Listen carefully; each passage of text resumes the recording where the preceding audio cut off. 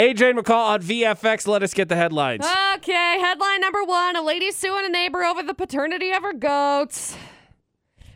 Headline. What kind of Jerry Springer Maury stuff is that? How about Ricky Lake? There's a throwback. There you go. Headline number 2. Cops arrest the pizza delivery guy. What did he do? They delivered the pizza. Oh, good. Thank He had goodness. an outstanding warrant. Okay, that's great. I'm glad the pizza got there on time. I would have had They pulled him little bit over of a for problem. they pulled him over for a traffic violation. They were like, "Wait a second, Well, you directly to jail." You remember when getting your pizza somewhere like 30 minutes or less was a thing? Like I watched Home Alone recently, and it says It'll it on be the there side in of the 30 car, minutes. 30 minutes or less. Yep. And then at some point as a society, we just accept when pizza was like, yeah, we'll get it there when we get it there. It's like, all right, And then we just didn't say anything because you were like, yeah, whatever, pizza. right. And then headline number 3: lady filled a package with cat poop.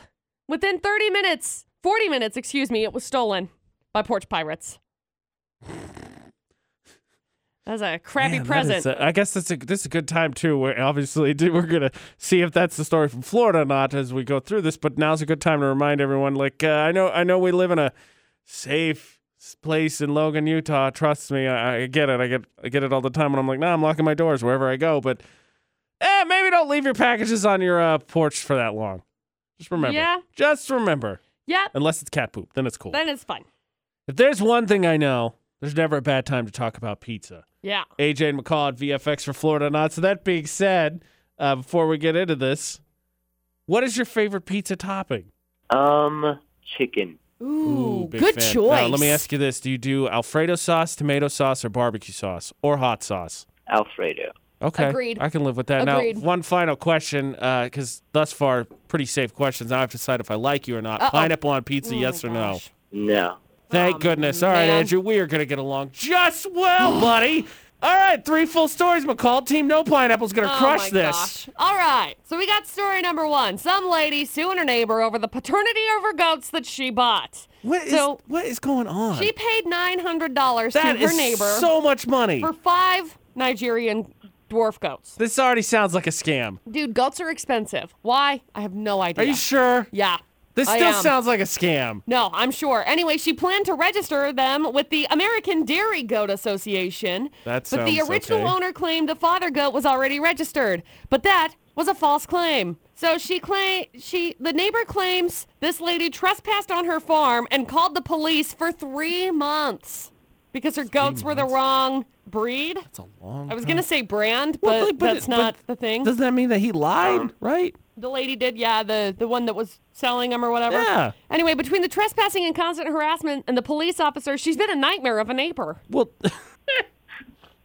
I mean, maybe if you were just up front the whole time, it seems like the whole issue could have avoided, right? Well, I mean, yeah, if these guys had said, hey, yeah, no, it's not actually registered, but but then they wouldn't have sold them for $900. That's true. I mean, you wouldn't have made the money, but now you kind of reaping what you sow, right? Not farm terms. There's story 1. Then we got story 2. Cops pulled over a Little Caesars pizza delivery driver on Friday. Oh, no. And when they pulled him over for a traffic violation, I'm not sure what the traffic violation was. Blinker, probably. Ran a stop sign, 30 minutes or less, McCall. Oh, man, got to get there. Little Anyway, Caesars home of the hot and ready. yeah. When the cops ran his name, they found out, outstanding warrant, so they arrested him. But there was still an undelivered pizza in the car. What did they do? Delivered it. Respect. Cops came up with a plan. Respect.